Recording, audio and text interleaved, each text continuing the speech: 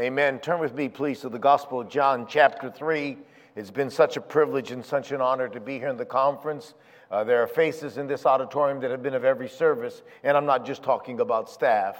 And I so appreciate that. It's such an encouragement to the preacher, to the missionary, when God's people are faithful. The Bible says, where there is no vision, the people perish. And obviously, your pastor and leadership has vision here. We talked about that the other night, about when you can't see, hang on to somebody who can see until you gain your vision. And maybe you can't see all that the visionary is seeing, but being faithful to the Lord and being involved in the missions program of your church. It's a great testimony, and Pastor did a wonderful job in the presentation, but it's a great testimony of your faithfulness to the Lord, your nickels, dimes, quarters, dollars. And by the way, the amount you give is absolutely irrelevant.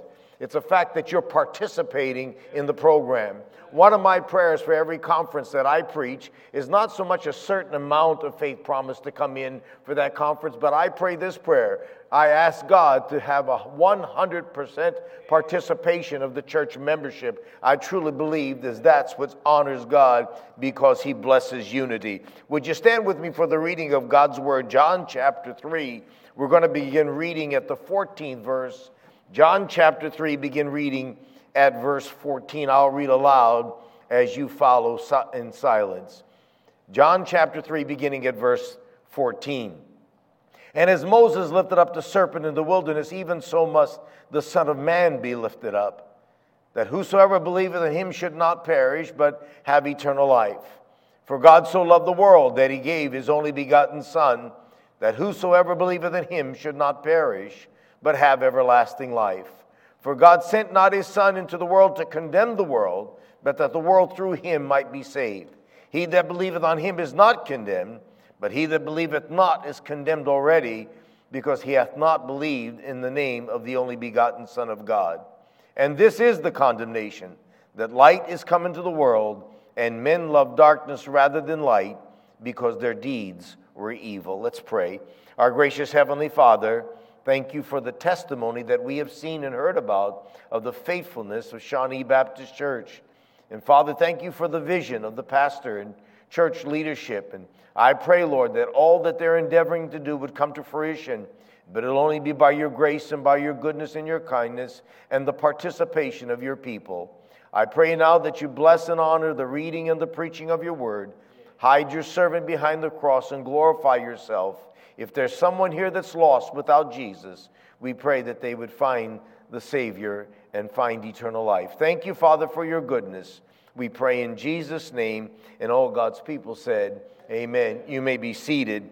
In this chapter, we see that very historical confrontation between our Lord and a very influential Jewish religious man, a leader by the name of Nicodemus. You'll find that in the first several verses of John chapter 3. This is where Nicodemus came to Jesus at night, and Jesus said those all-important words to the lost and confused seeker. He said, you must be born again. If you're here this morning and you're not sure that you would spend eternity in heaven, may I encourage you to receive the Lord Jesus Christ as your personal Savior. We know that this meeting changed Nicodemus forever. For if we were to go to the 19th chapter of the same book, we'd find that it was Joseph of Arimathea and Nicodemus who removed the body of the Lord Jesus Christ from the cross for burial at great persecution to themselves. I want to focus this morning on the 16th verse of John chapter 3. And you might say, well, preacher, come on now. We have matured beyond this verse. This is more for junior church, not the main auditorium crowd. May I remind you that in this one verse is the very heart and soul of God's word. This one verse says it all. That's why we have memorized it. That's why we sing it. That's why we've cross-stitched it and hanged it on our walls. We put it on specialty license plates and on T-shirts. We've seen it on hand-painted banners at sporting events. In 2009, the BCS National Championship game between Florida and Oklahoma, a quarterback by the name of Tim Tebow wrote a Bible verse under his eyes in black. He wrote 3:16 under both eyes. And as a matter of fact, it was Googled millions of times because people didn't know what Tim Tebow was doing. It was a practice that was banned by the NCAA in 2010. 90 million people Googled that verse that reads John 3:16. Now let me give you some unusual statistics about that game. Tim Tebow threw 316 passing yards in that game. John 3:16. Tebow averaged 31.6 yards per completion, highest in NFL postseason history. CBS's final ratings for the game was 31.6. The game's final time of possession was 31 minutes and 6 seconds. So it's no coincidence that John 3:16 was seen by 90 million people. Some have taken this verse and they shaved it into their heads and have tattooed it onto their biceps. I don't recommend that. What makes this verse so popular?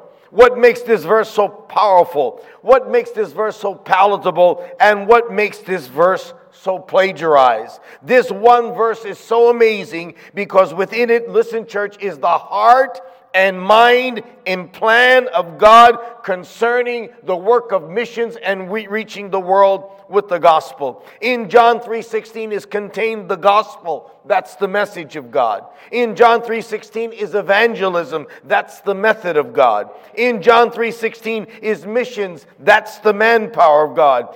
Contained in this word is giving. That's the means of God. And I want to take a little time this morning and dissect John 3:16. Now, when I was a younger man, and even into my adult years, I was married at the age of 16, so I didn't have much of a childhood. Matter of fact, my wife was 20. She had to raise me a few more years. But I like taking things apart and putting them back together just to see how they work. And that's fine. That's okay if you do that, as long as you don't have any extra parts left when you're done. But I like dissecting the Word of God. And so this morning, I want to take John 3:16 and I want to take it apart. We'll take it and examine it and put it back together. Number one, in John 3:16, I want you to see the source of missions. What's the first two words? For God. God is the source of missions, for He is the source of all. Genesis chapter 1, verse 1. In the beginning, God. The source of missions is God, for He's the source of all. As you watch this presentation this morning that Pastor gave you would think, wow, what great leadership. And you have great leadership here. But watch now, everything that has transpired, everything that is transpiring, everything that will transpire in the work of missions here, watch now, comes from the heart and mind of Almighty God who loves the souls that His Son, the Lord Jesus, died for. The plan of missions did not come from the church fathers, but directly from the heart and mind of God Himself. That's the source of missions in John 3:16. Number two, I want you to see the stimulus for missions found in John 3:16. The stimulus of missions, watch now, for God so loved.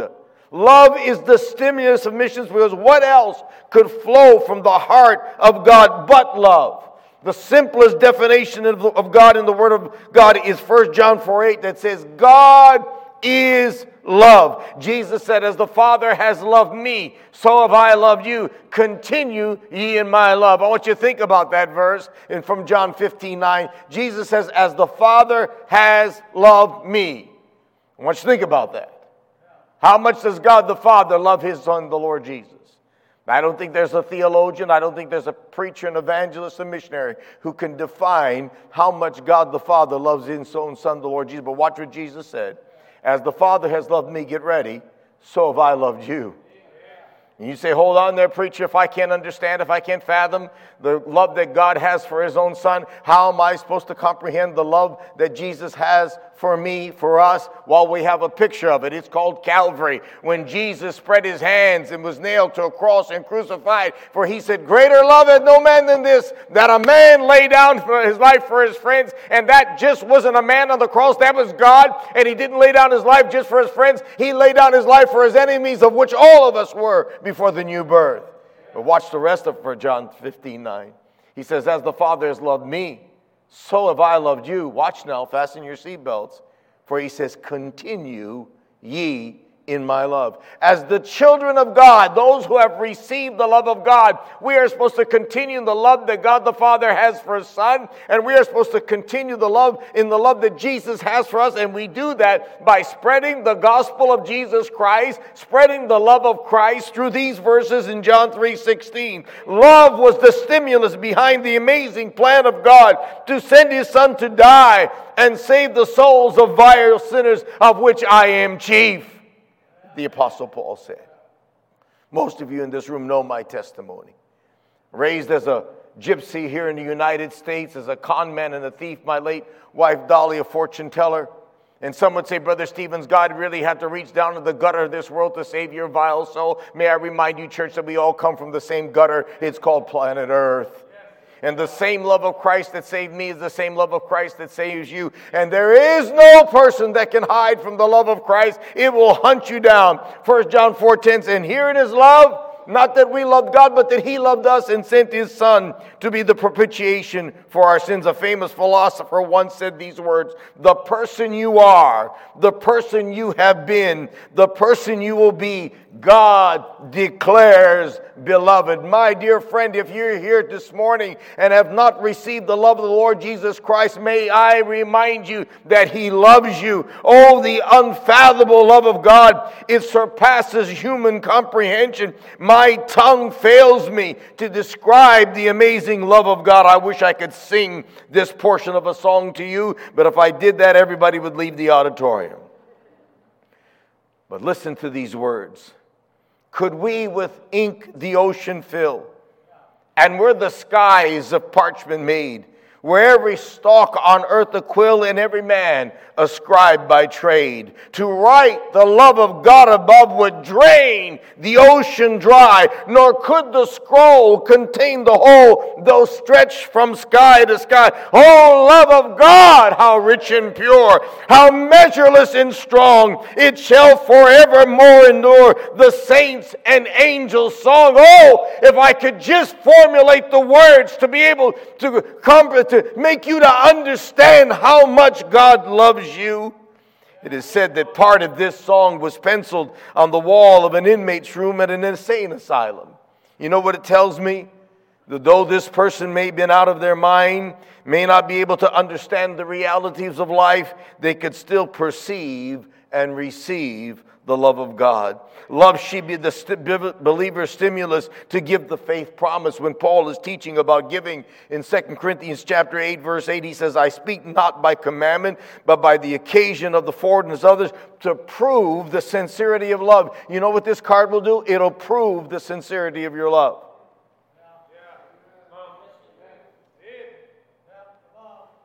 Don't tell me you love God and don't participate in the missions program of your church. It's a contradiction. Don't tell me you love God and not involved in the giving of your church. It's a contradiction. Love will cause us to do unusual things for the cause of Christ. Number one, we talked about the source of missions found in John 3:16, the stimulus of missions. But I want you to see the subject of missions found in John 3:16. For God so loved the world. When he says the world, he's not talking about the sphere on which we live. He's talking about the inhabitants. We are told by 2023 there'll be 8 billion people on this planet. I know that's mind-boggling. Many times when I preach conferences, I talk about reaching the world. And you know what? You talk about reaching 8 billion people, and most members of churches, it'll just go right over their head. I can't reach 8 billion people, preacher. It's too big. I can't do it. And you know what they do? They close their pocketbooks.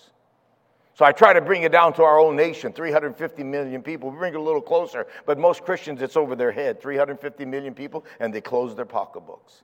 Then I bring it down to the population of the state which they live in. It's getting a little closer to home. But then I bring it down to the city in which they're living. Watch now. Then I bring it to their own home. To their moms and dads, their aunts and uncles, brothers and sisters. You want your family to know the gospel, don't you?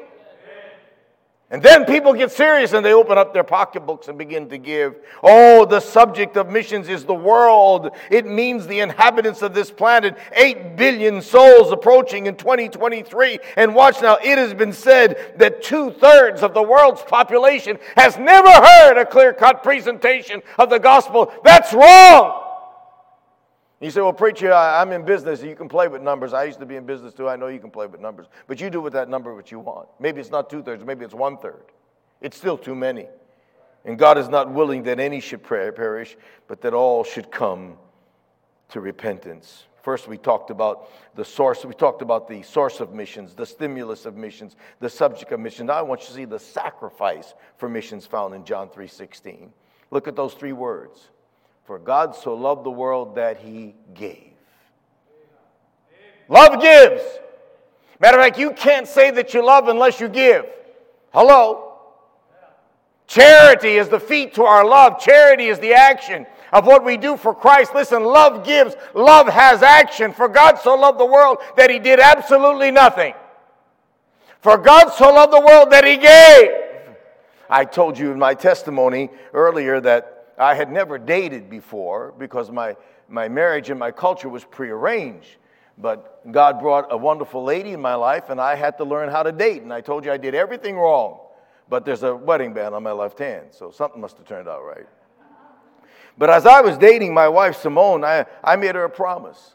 I said, Simone, and she runs a family business, a flooring business in Florida, and I promised her that there would be fresh flowers on her desk every Monday morning.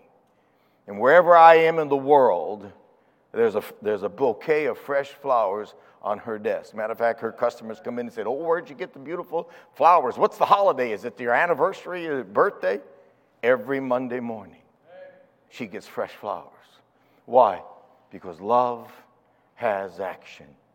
Don't tell me you love and don't do anything. The love of God caused him to give his life for lost, sinning souls that he wants to save. Watch now, the holiness of God demanded a blood sacrifice to redeem them. Hebrews says, without the shedding of blood, there is no remission. So God gave, and he gave us his best. He gave sacrificially. He that spared not his own son, but delivered him up for us. So how shall he not with him also freely give us all things? Faith, promise, giving is giving sacrificially. It's giving God your best. I've heard it said about sacrifice is giving up something that you love for something that you love much more. Faith promises giving God out of the resources that you have, and it proves the sincerity of your love. And then I want you to look at John 3:16 again, and I want you to see the shining star of missions. For God so loved the world that he gave, watch now, his only begotten Son. Jesus is the shining star of missions. Revelations 22:16. I, Jesus, have sent my angel to testify unto you these things in the churches. I am the root and the offspring of David, the bright and the morning star. It's all about Jesus. It's him that we exalt. And what did God give? He gave us his best. He gave us his Son, his one of a kind, his unique Son. 1 Peter 1:19 says, but with the precious blood of Christ, as a lamb without blemish and without spot. When John saw Jesus coming, he said, behold, the Lamb of God who takes away the sins of the world. If you're here today and never met the Lamb of God, may we introduce you to him. May you know the love that he has for you. And then I want you to see the statement of missions in John 3:16. For God so loved the world that he gave his only begotten Son. Watch the phrase now. That whosoever believeth in him. That is the statement of mission. To whom does this verse speak? It speaks to the whosoevers. Aren't you glad that you're a whosoever? Aren't you glad that God doesn't pick and choose who he saves, but he presents the gospel to everyone, gives them all a choice? It's all for the whosoevers. It's all for you. Let me give you some whosoever verses very quickly. John 4:14, but whosoever drinketh of the water that I shall give him shall never thirst, but the water that I shall give him shall be in him a well of water springing up into eternal life. John 11:26, and whosoever liveth and believeth in me shall never die. Believest thou this? John John 12:46, I am come, a light in the world, that whosoever believeth in me, on me, should not abide in darkness. Acts 2:21, and it shall come to pass that whosoever shall call upon the name of the Lord shall be saved. Acts 10:43 says, to him gave all the prophets witness that through his name, watch now, whosoever believeth in him should receive remissions of sins. And Romans 10:13 says, for whosoever shall call upon the name of the Lord shall be saved. If you're here this morning, you're a whosoever, and if you've never received Christ, listen, he wants to save your soul. He wants to forgive you of your sins. He wants to put your sins as far as the east is from the west. How far is that? Let's see. Our planet is 25,000 miles in circumference. And as far as east or west as you travel, you'll never find where east meets west. I'm so glad the Bible doesn't say that God put my sins as far as the north is from the south, because then you could find them. But he puts our sins as far as the east is from the west. The Bible says he puts our sins in the deepest part of the sea. He blots them out with a thick cloud. And my favorite thought of what God does with our sins comes from the book of Hebrews. Watch, church. He remembers them no more. That's the all-knowing. That's the all-seeing, everywhere present God chooses to forget our sins on behalf of his Son, the Lord Jesus. If you're here today, a whosoever, you can receive him. But being a whosoever is not enough, for the statement of mission says that they must believe. Whosoever believeth in him. And they said, believe on the Lord Jesus Christ, and thou shalt be saved. You must believe. You're a whosoever, but you must put your faith and trust in the person of Jesus Christ and him alone and nothing else. He is the Savior of the world. Then also, I want you to see the salvation of missions found in John 3:16. For God so loved the world that whosoever believeth in him should not perish. That's the salvation of missions. Those who believe will be saved. Saved from what? Saved from their sins. Saved from death, and saved from the grave, and saved from Satan, and saved from hell. And that brings me to my last point. I want you to see the security of missions found in John 3:16. Here's what we have. Should not perish, watch now, but have everlasting life. Thank God for that little word, but. Should not perish, but have everlasting life. The word but means there are nevertheless. It's a notwithstanding. It's an objection, an exception, a restriction. Nay, rather, yea, moreover. Watch now. It forms a transition into the cardinal matter. Whosoever believeth in him, watch now, but whosoever believeth shall not perish, but have everlasting life. It forms a transition to the cardinal matter. The cardinal matter is everlasting life. The security of missions is that we are saved, and we are saved forever, saved to heaven, saved to Christ, saved to our loved ones who have gone ahead of us. Oh, what a mighty, powerful verse it is. John 3:16. Have you received it? What will you do with it? It should be your stimulus as a Christian to be involved. Some people, John 3:16 is old hat. Oh, John 3:16. But it should be our motivation to serve him and give him our absolute best. Let me ask you, church, is he deserving of our best? We sing the song, I surrender all, but I question whether God's people really surrender all. Could you imagine what we would do, how we could impact this world if every member of Shawnee Baptist Church would surrender all? Say, preacher, you're asking for too much, really? I'm not asking for it. God asked for it. He asked us to give him his best, to give him the priority of our life, to give him the preeminence. He's supposed to have the first place, not second place, not third place, first place in our life. Do you think maybe we could change our world and reach those billions who have never heard if God's people would get involved and surrender all to Christ? He said, preacher, you want us to unlock our bank accounts and just lay them at the altar? Well, if God tells you to, yeah. No, right now we're asking you to fill out the faith promise card. Hello. That's what we're asking. I so appreciate the vision. And you know what, preacher? I'm one of your missionaries now. Officially. So are you, Brother Shook. You're one of the church's missionaries now.